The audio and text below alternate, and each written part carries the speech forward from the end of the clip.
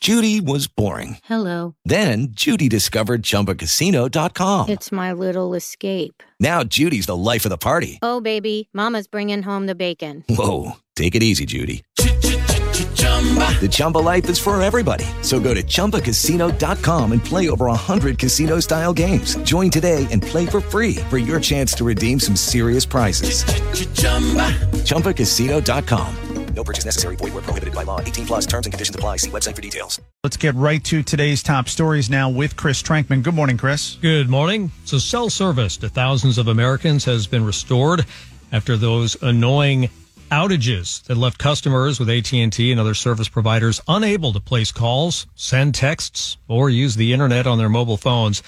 U.S. officials have been told that AT&T has no reason to believe the outages were from a cybersecurity attack. However, they are investigating. Now, the self-reported AT&T outages surged in the early hours yesterday. Tens of thousands of people reporting problems, including you. Yeah. Right? This is a situation that affected a lot of major markets, including Tampa. Right. Although I didn't mind it.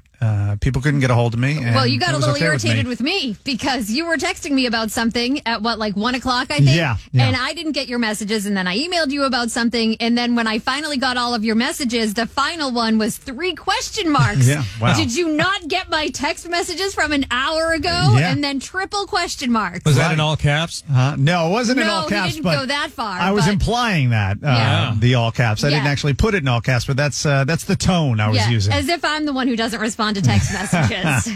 They're also saying it had nothing to do with those solar flares that occurred on the surface of the sun at around the same time. And in part because the outage happened when it was dark. Yeah. Meaning the flares were on the other side of the earth at that time. And then there were some flares during the daytime here in the U.S., and then nothing happened as far as cell service. So they're pretty clear that wasn't the problem, even though the internet's full of conspiracy theories. And solar flares, that would have impacted more than just AT&T. Now, I think some of the other targeted AT&T. Yeah. I don't think it works that way. AT&T flares. Right. I think some of the other networks were impacted, but they're saying they really weren't, that it was... Well, the numbers were way lower on them. Yeah. And a lot of people were saying that the complaints that came in were because they were calling people using AT&T and therefore had no service, and then they went on and put up a complaint. So it's not necessarily that T-Mobile and Verizon were down as well. And weren't people calling 911? Yeah. Wasn't it in Massachusetts where they had to issue a statement saying, please stop calling 911 to check to see if you can call 911? Yeah, the Massachusetts State Police, this was the post they put out. Many 911 centers in the state are getting flooded with calls from people trying to see if 911 works from their cell phone.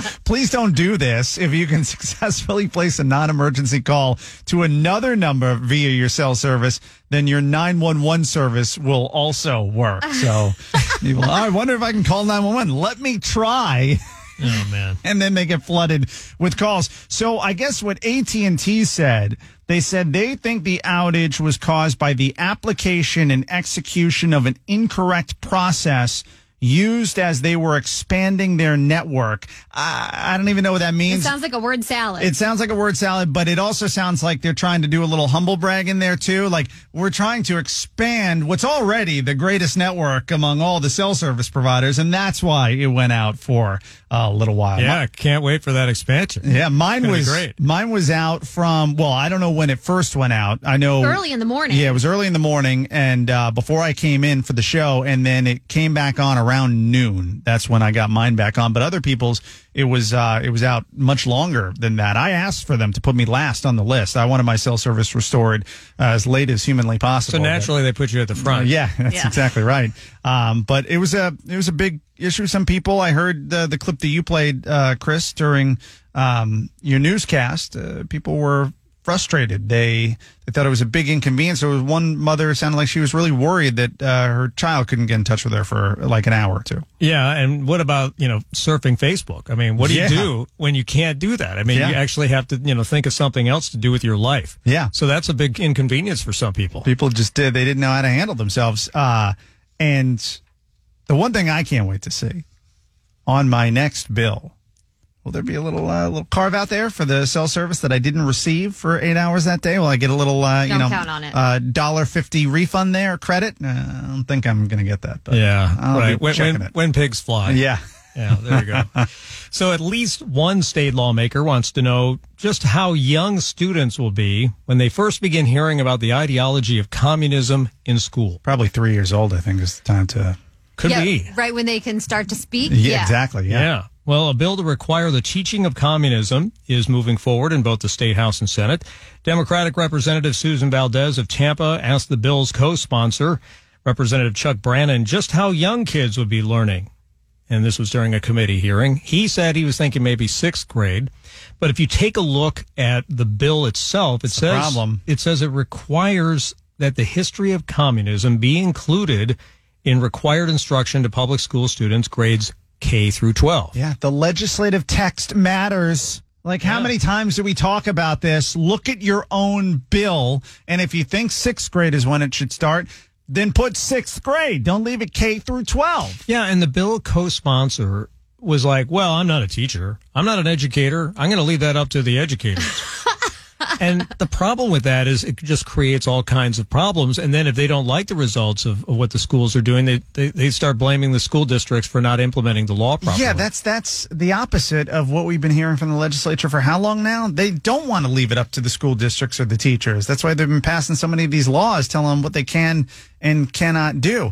Is there an audio book of Karl Marx? Can you, like, while the baby's still in the womb, can you play it for them? Yeah, I don't put know. the little headphones on your stomach so they can learn about communism. Maybe we should. Well, I think this whole thing is ridiculous, but we've got this story coming up at 7:25 about the Black Lives Matter book that was given to a bunch of kids. So now I'm thinking, maybe we do need to prevent this. Well, and also, how are we teaching the communism? Are we teaching it in a this was really bad way, or like a communism friendly way? Well, I don't think that's... In Florida, they want to teach kids why it's bad. Yeah, that's right. I think what they're saying is that too many kids are becoming communists. Yeah, they're communism curious.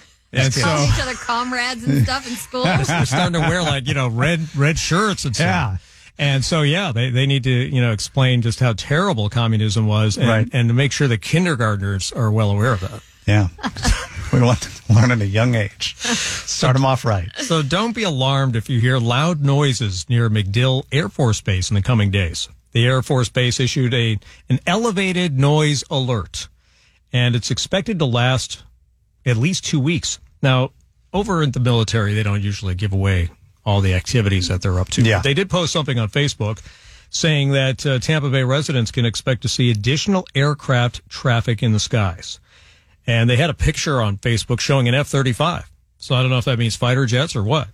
But most of the traffic will be during the middle of the day. This shouldn't affect people's sleep at night. And then there was a story I saw where TECO, I guess they're going to be flying helicopters around as they work on the electrical grid and scope different spots out and all of that. So they were warning you're going to be hearing our helicopters in certain areas, in certain neighborhoods over the course of the next week or so. So it's going to be a very noisy time over on the Hillsborough side of the bay, it sounds like. I find helicopters to be more annoying because they fly lower and they're slower. Well, so it takes longer for them to go by. Whenever there's one, especially at night, like if it wakes me up or something, I'll go on the community Facebook page and there'll be a whole bunch of people. Why is there a helicopter? What's going on? Are they looking for someone? Like, people just always want to know, why is there a helicopter circling? Whenever I see a helicopter overhead, I just I begin to feel like the character from Goodfellas, where I'm like, do I have that's the only money drugs? We had left, Karen.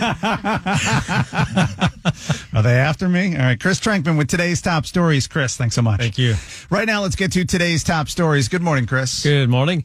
The husband of a Tampa City Council member has been charged in federal court with computer hacking crimes.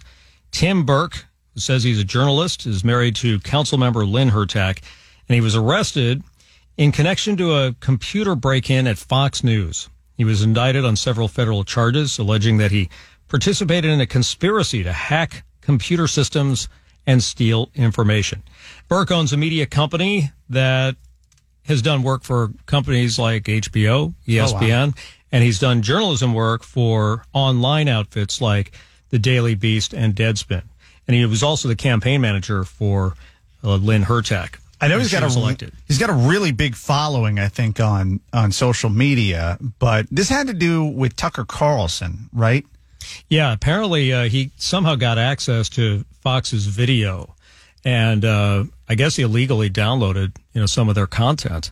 And I think it had political implications. Because, obviously we know where Tucker Carlson stands, and we know where some of the companies that he's worked for stand on these issues. And I'm pretty sure this was footage that wasn't aired. It was some of the unedited footage, and I could be wrong, but I thought it had something to do with the Kanye West interview and the parts that I believe so. Tucker Carlson edited out where Kanye was like blatantly anti-Semitic, and then that just happened not to run on Fox News, even though it was part of the interview. Interesting. Can't imagine. Happens. Yeah.